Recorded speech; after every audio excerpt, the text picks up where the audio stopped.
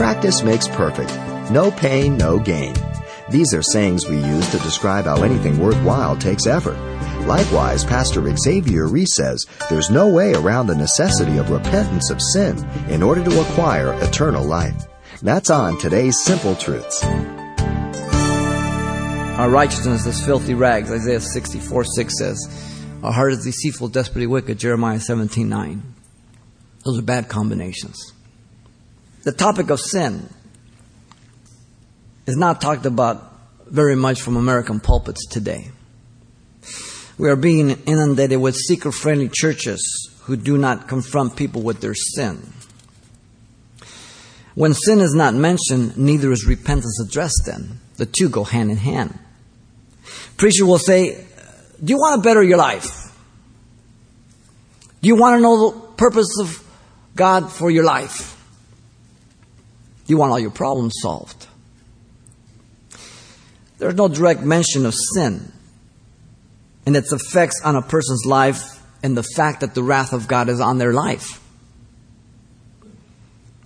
There is no emphasis on repentance, the need to change one's mind about sin and about God and turning to Him for the forgiveness of sins.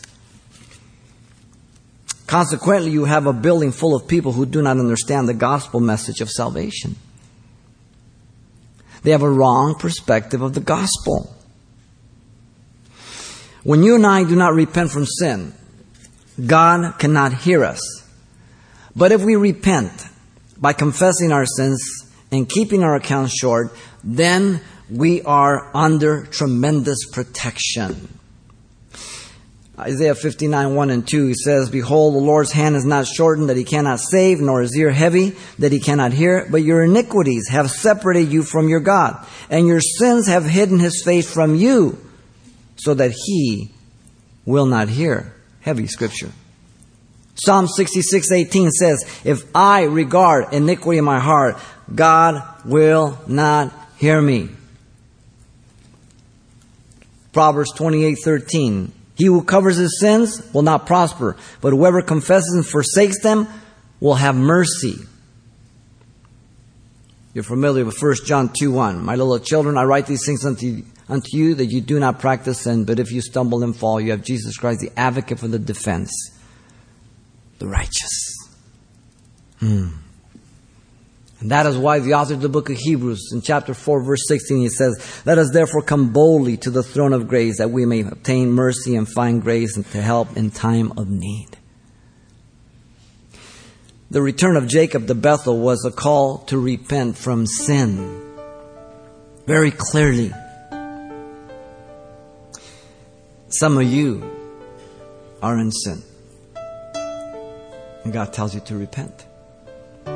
But He won't force you. He waits to see you respond.